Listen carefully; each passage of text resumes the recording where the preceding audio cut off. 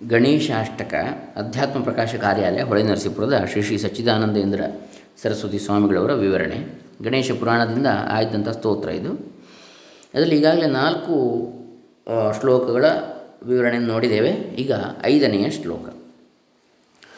ಓಂ ಶ್ರೀ ಗುರುಭ್ಯೋ ನಮಃ. ಹರಿ ಓಂ. ಶ್ರೀ ಗಣೇಶಾಯ ನಮಃ. ಡಾಕ್ಟರ್ ಕೃಷ್ಣಮೂರ್ತಿ ಶಾಸ್ತ್ರಿ, ದಂಬೆ, ಪುಣಚ, ಬಂಟ್ವಾಳ ತಾಲೂಕು, ದಕ್ಷಿಣ ಕನ್ನಡ ಜಿಲ್ಲೆ, ಕರ್ನಾಟಕ, ಭಾರತ. ಗಣೇಶಾಷ್ಟಕ 5ನೆಯ ಶ್ಲೋಕ.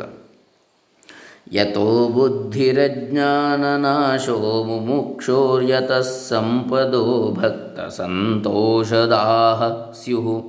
ಯತೋ ವಿಘ್ನನಾಶೋ ಯತಃ ಕಾರ್ಯಸಿದ್ಧಿಃ ಸದಾ तं ಗಣೇಶಂ ನಮಾಮೋ ಭಜಾಮಃ.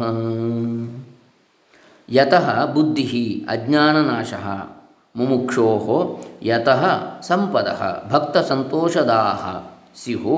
ಯತಃ ವಿಘ್ನನಾಶಃ ಯತಃ ಕಾರ್ಯಸಿದ್ಧಿಃ ಸದಾ तं ಗಣೇಶಂ ನಮಾಮಃ ಭಜಾಮಃ. ಯಾವಾತನಿಂದ ಬುದ್ಧಿಯು ಮುಮುಕ್ಷುವಾದವನಿಗೆ ಅಜ್ಞಾನದ ನಾಶವೂ ಆಗುವವೋ ಮೋಕ್ಷಾಕಾಂಕ್ಷಿಗೆ, ಯಾವಾತನಿಂದ ಭಕ್ತರಿಗೆ ಸಂತೋಷವನ್ನು ಉಂಟು ಮಾಡುವ ಸಂಪತ್ತುಗಳು ಉಂಟಾಗುವವೋ, ಯಾವಾತನಿಂದ ವಿಘ್ನಗಳು ನಾಶವಾಗುವವೋ, ಯಾವಾತನಿಂದ ಕಾರ್ಯಗಳು ಕೈಗೂಡುವವೋ ಆ ಗಣೇಶನನ್ನು ಯಾವಾಗಲೂ ನಮಸ್ಕರಿಸುತ್ತೇನೆ, ಯಾವಾಗಲೂ ಭಜಿಸುತ್ತೇವೆ, ನಮಸ್ಕರಿಸುತ್ತೇವೆ. ಯತೋ ಬುದ್ಧಿರಜ್ಞಾನನಾಶೋ ಮುಮುಕ್ಷೋ. ಪರಮಾತ್ಮನಾದ ಗಣೇಶನು ಬಗೆ ಬಗೆಯಾಗಿ ತೋರುತ್ತಿರುವ ಈ ಜಗತ್ತನ್ನೆಲ್ಲ ಸೃಷ್ಟಿಸುವುದು ಮಾತ್ರವೇ ಅಲ್ಲದೆ ಇದರಲ್ಲಿರುವ ಜೀವರುಗಳ ಬುದ್ಧಿಯಲ್ಲಿ ಪ್ರವೇಶಿಸಿ ಅವರಿಗೆ ಬೇರೆ ಬೇರೆ ಪ್ರವೃತ್ತಿಯನ್ನು ಉಂಟು ಮಾಡುತ್ತಿರುವನು. ಸೂಕ್ಷ್ಮ ವಿಷಯಗಳನ್ನು ಅರಿತುಕೊಳ್ಳುವ ಬುದ್ಧಿಯನ್ನು ಆತನೇ ಕೊಡ್ತಾನೆ. ಆತನನ್ನು ಎಡೆಬಿಡದೆ ಪ್ರೇಮದಿಂದ ಭಜಿಸುತ್ತಿರುವವರಿಗೆ ಒಳ್ಳೆಯ ಬುದ್ಧಿಯು ಎಂದರೆ ಸನ್ಮಾರ್ಗದಲ್ಲಿ ಪ್ರವೃತ್ತಿಯು ಮುಮುಕ್ಷುವಾದವನಿಗೆ ಅಜ್ಞಾನ ನಾಶವು, ಮೋಕ್ಷಾಕಾಂಕ್ಷಿಗೆ ಅಜ್ಞಾನದ ನಾಶವು ಆತನ ಅನುಗ್ರಹದಿಂದಲೇ ಉಂಟಾಗುತ್ತಿರುವುದು. ಯತಃ ಸಂಪದಃ, ಅಂಥ ಬುದ್ಧಿಯ ಬಲದಿಂದಲೇ ಆತನು ಸಂಗ್ರಹಿಸಿದ ಸಂಪತ್ತುಗಳು ಭಕ್ತರಿಗೆ ತೃಪ್ತಿಯನ್ನು ಉಂಟು ಮಾಡುತ್ತಿರುವವು. ಯಾರು ಪರಮಾತ್ಮನ ಭಕ್ತರಲ್ಲದೆ ಹೊರಗಿನ ವಿಷಯಗಳಲ್ಲಿ ನೆಟ್ಟ ಪ್ರೇಮದಿಂದ ಅವುಗಳಿಗಾಗಿ ಹೆಣಗಾಡುತ್ತಿರುವರೋ ಅವರಿಗೆ ಎಷ್ಟು ಸಂಪತ್ತು ಬಂದರೂ ಉಪ್ಪು ನೀರು ಕುಡಿದವರಿಗೆ ನೀರಡಿಕೆಯು ಮತ್ತಷ್ಟು ಹೆಚ್ಚಾಗುವಂತೆ ಮತ್ತೂ ಕೆಲವು ವಿಷಯಗಳನ್ನು ಸಂಪಾದಿಸಿಕೊಳ್ಳಬೇಕೆಂಬ ಹಂಬಲಿಕೆಯು ಹೆಚ್ಚಾಗುತ್ತಾ ಹೋಗುವುದರಿಂದ ಇಲ್ಲಿಗೆ ಸಾಕೆಂಬ ಸಂತುಷ್ಟಿ ಎಂದಿಗೂ ಆಗುವುದಿಲ್ಲ. ಶ್ರೀ ಗಣೇಶನ ಭಕ್ತರ ವಿಷಯವು ಹಾಗಲ್ಲ. ಅವರಿಗೆ ಎಷ್ಟು ದೊರೆತರೆ ಅಷ್ಟರಿಂದ ತೃಪ್ತಿ ಆಗುವುದು. ಯತೋ ವಿಘ್ನನಾಶೋ ಯತಃ ಕಾರ್ಯಸಿದ್ಧಿ. ಇದು ಅಲ್ಲದೆ ಆ ಭಕ್ತರು ಸ್ವಾರ್ಥತೆಯಿಂದ ಯಾವ ಕಾರ್ಯದಲ್ಲಿಯೂ ತೊಡಗುವುದಿಲ್ಲವಾದ್ದರಿಂದ ಆ ಪರಮೇಶ್ವರನ ದಯೆಯಿಂದ ಅವರು ಕೈ ಹಾಕುವ ಕೆಲಸದಲ್ಲೆಲ್ಲ ಅವರಿಗೆ ಜಯವೇ ಆಗ್ತದೆ.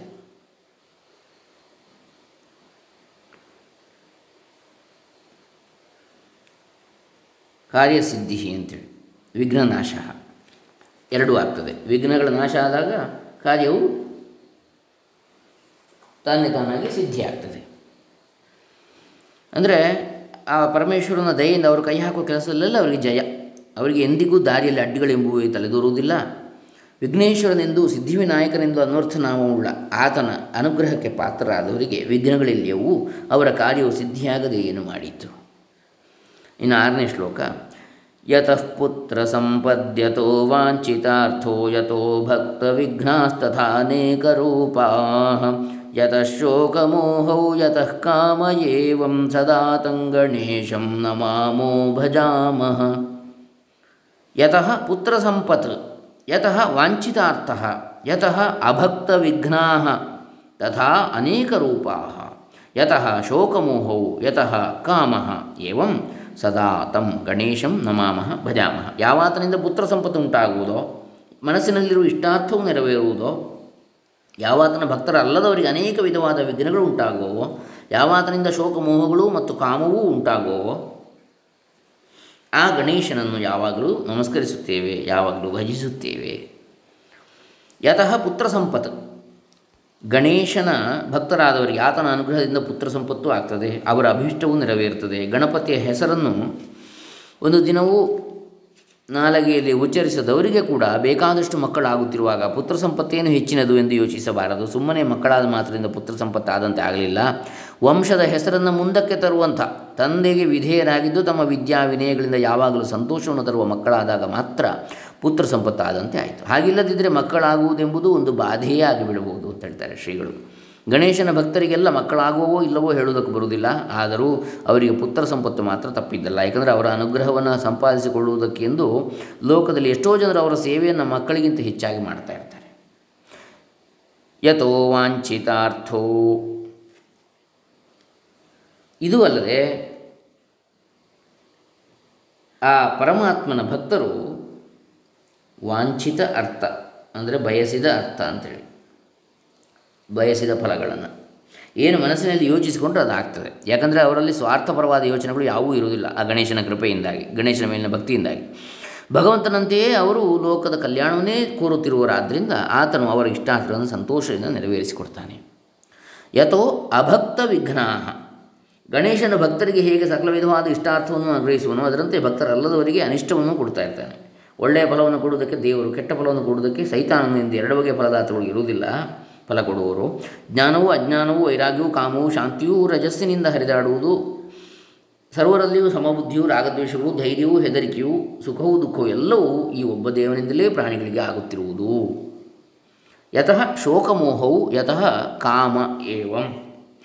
ನಿಜವಾಗಿ ನೋಡಿದರೆ ಆತನು ಭಕ್ತರಿಗಾಗಲಿ ಅಭಕ್ತರಿಗಾಗಲಿ ಯಾವ ಪಕ್ಷಪಾತವನ್ನು ತೋರಿಸುವುದಿಲ್ಲ. ಮಳೆಯು ಹುಯ್ಯುವಾಗ ಕೆಳಗೆ ಇರುವ ನೆಲದ ಸ್ವಭಾವ ಏನೆಂಬುದನ್ನು ಯೋಚಿಸದೆ ತನ್ನ ಕಾರ್ಯಕ್ಷೇತ್ರಕ್ಕೆ ಸಿಕ್ಕ ನೆಲದ ಮೇಲೆ ಎಲ್ಲ ನೀರು ಸುರಿಸುವುದಾದರೂ ಆಯಾ ನೆಲದ ಯೋಗ್ಯತೆಗೆ ತಕ್ಕಂತೆಯೇ ಅದರಲ್ಲಿ ಸಸ್ಯ ಹುಟ್ಟಿ ಬೆಳೆಯುವುದಿಲ್ವೇ? ಹಾಗೆ ಅವರವರ ಕರ್ಮವು ಫಲವನ್ನು ತಪ್ಪದೆ ಕೊಡುವಂತೆ ಪರಮಾತ್ಮ ಅನುಗ್ರಹಿಸುವನಾದ್ದರಿಂದ ಭಕ್ತರು ಮಾಡುವ ಸತ್ಕರ್ಮಗಳಿಗೆ ಒಳ್ಳೆಯ ಫಲವು, ಅಭಕ್ತರು ಮಾಡುವ ಅಸತ್ಕರ್ಮಗಳಿಗೆ ಕೆಟ್ಟ ಫಲವು ತಾನಾಗಿ ಆಗ್ತಾ ಇರ್ತದೆ. ಆತನ ಭಕ್ತರಲ್ಲದವರು ಸಂಸಾರದಲ್ಲಿರುವ ವಿಷಯ ಸುಖವನ್ನೇ ಬಯಸಿ ಅದಕ್ಕೆ ಬೇಕಾಗುವ ಕರ್ಮಗಳನ್ನೇ ಮಾಡ್ತಾ ಇರ್ತಾರೆ.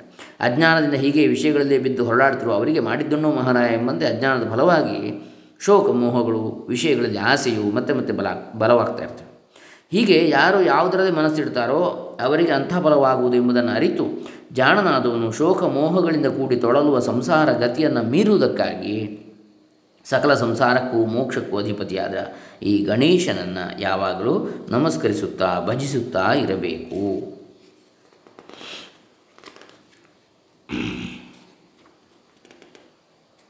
ಇನ್ನು ಒಂದಷ್ಟು ವಿಚಾರಗಳಿವೆ. ಇಲ್ಲಿಗೆ 6 ಶ್ಲೋಕಗಳಾಯಿತು. ಇನ್ನು 7ನೇ ಶ್ಲೋಕ ಮತ್ತು 8ನೇ ಶ್ಲೋಕ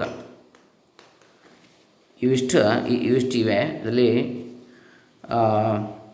ಇದನ್ನು 7ನೇ ಶ್ಲೋಕವನ್ನು ನೋಡೋಣ. 8ನೇ ಶ್ಲೋಕ ಭಾಳ ವಿಸ್ತಾರವಾದ ವಿವರಣೆಯನ್ನು ಕೊಟ್ಟಿದ್ದಾರೆ ಶ್ರೀಗಳು. 7ನೇ ಶ್ಲೋಕ ನೋಡಿ 8ನೇದನ್ನು ಮತ್ತೆ ಫಲಶ್ರುತಿಯನ್ನು ಮುಂದಿನ ಭಾಗದಲ್ಲಿ ನೋಡೋಣ. ಈ 7ನೇ ಶ್ಲೋಕ: ಯತೋನಂತ ಭಕ್ತಿಶ್ಚ ಶೇಷೋ ಬಭೂವ ಧರಾಧಾರಣೇನೇಕ ರೂಪೇ ಚ ಶಕ್ತಃ ಯತೋನೇಕಧಾ ಸ್ವರ್ಗಲೋಕಾ ಹಿ ನಾನಾ ಸದಾ ತಂ ಗಣೇಶಂ ನಮಾಮೋ ಭಜಾಮಃ. ಯತಃ ಅನಂತ ಭಕ್ತಿ ಸಹ ಶೇಷಃ ಬಭೂವ ಧರಾ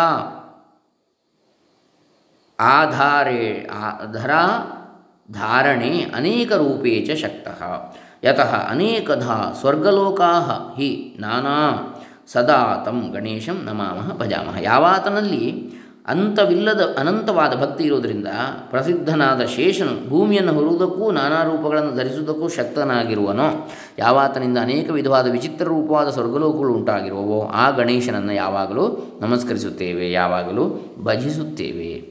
ಯಥೋನಂತ ಭಕ್ತಿ ಸಶೇಷೋ ಬಭೂವ ಧರಾ ಧಾರಣೆ ಅನೇಕ ರೂಪೇ ಚ ಶಕ್ತಃ. ಭಗವಂತನ ಭಕ್ತರಿಗೆ ಅಸಾಧ್ಯವಾದದ್ದು ಏನೂ ಇರುವುದಿಲ್ಲ. ಇದಕ್ಕೆ ಒಂದೇ ಉದಾಹರಣೆ ಸಾಕು. ಈ ವಿಸ್ತಾರವಾದ ಭೂಮಿಯು ಗೋಳಾಕಾರವಾಗಿ ಅಂತರಿಕ್ಷದಲ್ಲಿ ಇದ್ದುಕೊಂಡು ತನ್ನ ಸ್ಥಾನವನ್ನು ಒಂದಿಷ್ಟು ಬಿಡದೆ ಇದ್ದುಕೊಂಡಿರುವುದು ಎಂದು ಜ್ಯೋತಿಷಾಸ್ತ್ರಜ್ಞರು ಹೇಳುವರಷ್ಟೇ. ಇದು ಯಾರ ಬಲದಿಂದ ನಿಂತಿರುವುದು? ಆದಿಶೇಷನ ಇದನ್ನು ತಲೆಯ ಮೇಲೆ ಹೊತ್ತಿರುವನೆಂದು ಅವನಿಗೆ 1000 ಹೆಡೆಗಳಿಂದ ಪುರಾಣಗಳಲ್ಲಿ ವರ್ಣಿತವಾಗಿರುವುದು. ಈ ಭೂಮಿಯನ್ನು ಯುದ್ಧದಲ್ಲಿ ಇರುವಂತೆ ನಿಲ್ಲಿಸಿಕೊಂಡಿರುವ ಆತನ ಶಕ್ತಿಯನ್ನು ಎಷ್ಟೆಂದು ಹೇಳುವುದು? ಈಗ ನಾವು ಆ ಶೇಷನಿಗೆ ಸಂಕರ್ಷಣ ಅಂತಲೂ ಹೇಳ್ತಾರೆ. ಸಂಕರ್ಷಣ ಅಂತ ಹೇಳಿದರೆ ಆಕರ್ಷಣ ಶಕ್ತಿ. ಈ ಗ್ರಹಗಳು, ಈಗ ನಾವು ವೈಜ್ಞಾನಿಕವಾಗಿ ಹೇಳೋದಿದ್ರೆ ಗ್ರಹ ಉಪಗ್ರಹಗಳಿರ್ಬೋದು, ನಕ್ಷತ್ರಗಳಿರ್ಬೋದು, ಎಲ್ಲ ಒಂದಕ್ಕೊಂದು ಆಕರ್ಷಣ ಶಕ್ತಿ, ಗುರುತ್ವಾಕರ್ಷಣ ಶಕ್ತಿ ಏನಿದೆ ಅದರಿಂದ ಇವೇ ನಿಂತುಕೊಂಡು ಒಂದಕ್ಕೊಂದು ಸೆಳೆದುಕೊಂಡು ಆ ಶಕ್ತಿಯಲ್ಲಿವೆ. ಅದನ್ನೇ ಸಂಕರ್ಷಣ ಅಂತ ಹೇಳೋದು. ಅದನ್ನೇ ಶೇಷ ಅಂತೇಳಿ ಪೌರಾಣಿಕವಾಗಿ ಹೇಳಿದ್ದಾರೆ. ಅದಕ್ಕೊಂದು ರೂಪ, ಅದರ ಸಾಕಾರ ರೂಪವನ್ನು ಅವ್ರು ಹೇಳಿದ್ದಾರೆ ಏನು ಅಂತೇಳಿ. ಹೀಗೆ ಆ ಶಕ್ತಿಗೆ ಅಂತ ಉಂಟೆ? ಇಷ್ಟು ಇಡೀ ಬ್ರಹ್ಮಾಂಡವನ್ನು ಹಿಡಿದಿಟ್ಟಿರತಕ್ಕಂಥ ಈ ಸಂಕರ್ಷಣ ಶಕ್ತಿ, ಆಕರ್ಷಣ ಶಕ್ತಿ, ಅದೇ ಶೇಷ ಶಕ್ತಿ. ಅದರಿಂದಲೇ ಅವನಿಗೆ ಅನಂತನೆಂಬ, ಅಂತವಿಲ್ಲದ್ದು ಅಂಥೇಳಿ ಅನ್ವರ್ಥವಾದ ಇನ್ನೊಂದು ಹೆಸರು ಬಂದಿದೆ. ಚೆನ್ನಾಗಿ ನೋಡಿದರೆ ಈ ಅನಂತನೆಂಬುವನು ಯಾರು? ಆ ಪರಮಾತ್ಮನ ಶಕ್ತಿಯೇ. ಇದನ್ನು ಮೊದಲನೇ ಶ್ಲೋಕದಲ್ಲಿಯೇ ಸೂಚಿಸಿರುತ್ತದೆ. ಪರಮಾತ್ಮನು ಭೂಮಿಯನ್ನು, ಗ್ರಹಗಳನ್ನು, ನಕ್ಷತ್ರಗಳನ್ನು ಲೀಲಾ ಮಾತ್ರದಿಂದ ನಿರ್ಮಿಸಿ ಅವುಗಳು ತಮ್ಮ ತಮ್ಮ ಗತಿಯ ಚಕ್ರವನ್ನು ಬಿಟ್ಟು ಅತ್ತಿತ್ತ ಅಲುಗಾಡದಂತೆ ತಾನೇ ಅನಂತ ರೂಪದಿಂದ ತಡೆದಿಟ್ಟಿರುವನು. ಪರಮಾತ್ಮ ಶಕ್ತಿ ರೂಪನಾದ ಈ ಅನಂತನಿಗೆ ಎಷ್ಟು ರೂಪಗಳು! ಯಥೋ ಅನಂತ ಶಕ್ತೇ ಅಂತೇಳಿ ಬಂದಿ ನೋಡಿ. ಅನಂತಾಶ್ಚ ಜೀವಾ ಯಥೋ ನಿರ್ಗುಣಾದ ಅಪ್ರಮೇಯಾದ ಗುಣ ಅಸ್ತಿ ಅಂಥೇಳಿ ಮೊದಲನೇ ಶ್ಲೋಕದಲ್ಲಿ. ಲೋಕದಲ್ಲಿರುವ ಪ್ರತಿಯೊಂದು ವಸ್ತುವಿನಲ್ಲಿ ತೋರಿ ಬರುವ ಶಕ್ತಿ ವಿಶೇಷಗಳೆಲ್ಲ ಈ ಅನಂತನ ರೂಪಗಳೇ. ಎಳೆಯುವ ಶಕ್ತಿ, ದಬ್ಬುವ ಶಕ್ತಿ, ಪರಮಾಣುಗಳನ್ನು ಕೂಡಿಡುವ ಶಕ್ತಿ, ಬಿಚ್ಚುವ ಶಕ್ತಿ, ಅಂಟಿಸುವ ಶಕ್ತಿ, ಬಿಡಿಸುವ ಶಕ್ತಿ, ಉಷ್ಣಶಕ್ತಿ, ಪ್ರಕಾಶ ಶಕ್ತಿ, ಚಲನಶಕ್ತಿ, ಪ್ರಚ್ಛನ್ನ ಶಕ್ತಿ, ಶಬ್ದಶಕ್ತಿ, ವಿದ್ಯುತ್ ಶಕ್ತಿ, ಸೂಚಿತ ಅಂದರೆ ಸೂಚಿಕಾಂತ ಶಕ್ತಿ ಎಂದು ನಾನಾ ರೂಪವಾಗಿ ತೋರುತ್ತಿರುವ ಶಕ್ತಿಗಳೆಲ್ಲ ವಿದ್ಯುತ್ ಶಕ್ತಿಯಲ್ಲ, ಒಂದೇ ಶಕ್ತಿಯ ಮಾರ್ಪಾಡುಗಳೆಂದು ಭೌತಿಕಶಾಸ್ತ್ರಜ್ಞರು ಈಗ ಒಪ್ಪಿಕೊಳ್ತಾ ಇದ್ದಾರೆ. ಹೆಚ್ಚೇಕೆ ಆಧ್ಯಾತ್ಮಿಕ, ಆದಿಭೌತಿಕ, ಆದಿದೈವಿಕ ಎಂದು ವಿಂಗಡಿಸಬಹುದಾದ 3 ಪಂಗಡಗಳಲ್ಲಿ ಸೇರಿರುವ ಶಕ್ತಿಗಳೆಲ್ಲ ಈ ಅನಂತನ ಶಕ್ತಿಗಳೇ. ನಿಜವಾಗಿ ಗಣೇಶನ ಭಕ್ತರಿಗೂ ಗಣೇಶನಿಗೂ ಭೇದವಿರುವುದಿಲ್ಲ. ಆದ್ದರಿಂದ ಅವರಿಗೆ ಉಂಟಾಗದೇ ಇರುವ ಸಿದ್ಧಿಗಳೇ ಇಲ್ಲವೆಂದು ಧಾರಾಳವಾಗಿ ಹೇಳ್ಬೋದು. ಯಾಕಂದರೆ ಗಣೇಶನಿಗೆ ಇಲ್ಲದಿರುವ ಸಿದ್ಧಿ ಇಲ್ಲ ಅಲ್ಲ. ಹಾಗೆ ಅವನ ಭಕ್ತರಿಗೂ ಅವನಿಗೂ ಭೇದ ಇಲ್ಲ ಅಂದರೆ ಅವನಿಗಿದ್ದದ್ದೆಲ್ಲ ಅವರಿಗೂ ಇದೆ. ಮುಖ್ಯವಾಗಿ ಆ ಗಣೇಶನಲ್ಲಿ ಯಾವಾಗಲೂ ಎಡೆಬಿಡದ ನಿರತಿಶಯವಾದ ಪ್ರೇಮವನ್ನು ಸಂಪಾದಿಸಿಕೊಳ್ಳಬೇಕಷ್ಟೆ. ಆಮೇಲೆ ಇಂಥ ಸಿದ್ಧಿ ಆಗ್ತದೆ, ಇಂಥದ್ದು ಆಗುವುದಿಲ್ಲ ಎಂಬ ವಿಂಗಡಕ್ಕೆ ಏನು ಕಾರಣ ಇರುವುದಿಲ್ಲ, ಎಲ್ಲವೂ ಸಿದ್ಧಿಸ್ತದೆ ಅಂತೇಳಿ. ಯಥೋ ಅನೇಕಥಾ ಸ್ವರ್ಗಲೋಕಾಹಿ ನಾನಾ ಅಂತೇಳಿ. ಆ ಪರಮಾತ್ಮನು ಈ ಬ್ರಹ್ಮಾಂಡವನ್ನು ನಿರ್ಮಿಸಿ ಇದರಲ್ಲಿ ಸ್ವರ್ಗ, ಮರ್ತ್ಯ, ಪಾತಾಳ ಎಂಬ 3 ವಿಂಗಡವನ್ನು ಮಾಡಿ ಪ್ರಾಣಿಗಳಿಗೆ ಬೇಕಾಗುವ ಸಂಭಾರಗಳನ್ನು ಇದರಲ್ಲಿಟ್ಟು ಬೇಕಾದ ಸಾಮಗ್ರಿಗಳನ್ನು ತನ್ನನ್ನು ಪ್ರೇಮದಿಂದ ಬಯಸುವವರಿಗೆ ಈ ಲೋಕದಲ್ಲಿ ಸುಖವನ್ನು, ಪರಲೋಕದಲ್ಲಿ ಕರ್ಮಫಲಗಳ ಉಪಭೋಗವನ್ನು ಕೊಡ್ತಾನೆ. ಪುಣ್ಯಕರ್ಮವನ್ನು ಮಾಡುವವರಿಗೆ ಉತ್ತಮವಾದ ಭೋಗಗಳಿಂದ ಕೂಡಿದ ಮೇಲಿನ ಲೋಕಗಳನ್ನು ಏರ್ಪಡಿಸಿದ್ದಾನೆ. ಪಾಪಕರ್ಮವನ್ನು ಮಾಡುವವರಿಗೆ ಕೆಳಗಿನ ದುಃಖಾನುಭವದ ಲೋಕಗಳನ್ನು ನಿರ್ಮಿಸಿದ್ದಾನೆ. ಸಂಸಾರಿಗಳಿಗೆ ಭೂಲೋಕವನ್ನು ನಿರ್ಮಿಸಿದ್ದಾನೆ. ಪರಮ ಭಕ್ತಿಯಿಂದ ತನ್ನನ್ನು ಸೇರಿ ಬಯಸುತ್ತಿರುವವರಿಗೆ ಅನಂತವಾದ ಮೋಕ್ಷ ಸುಖವನ್ನೇ ಕೊಡ್ತಾನೆ. ಇದು 7ನೇ ಶ್ಲೋಕದ ವಿವರಣೆ. ಇನ್ನು 8ನೇ ಶ್ಲೋಕ ಮತ್ತು ಅದರ ವಿವರಣೆ ಮತ್ತು ಫಲಸ್ತುತಿ ಅಥವಾ ಫಲಶ್ರುತಿ ಇದನ್ನು ನಾವು ಮುಂದಿನ ದಿವಸ ನೋಡೋಣ. ಹರೇ ರಾಮ. ಶ್ರೀ ಗಣೇಶಾರ್ಪಿತಮಸ್ತು. ಶ್ರೀ ಶ್ರೀ ಸಚ್ಚಿದಾನಂದೇಂದ್ರ ಸರಸ್ವತಿ ಚರಣಾರವಿಂದಾರ್ಪಿತಮಸ್ತು. ಸರ್ವೇ ಜನಾಃ ಸುಖಿನೋ ಭವಂತು. ಓಂ ತತ್ಸತ್.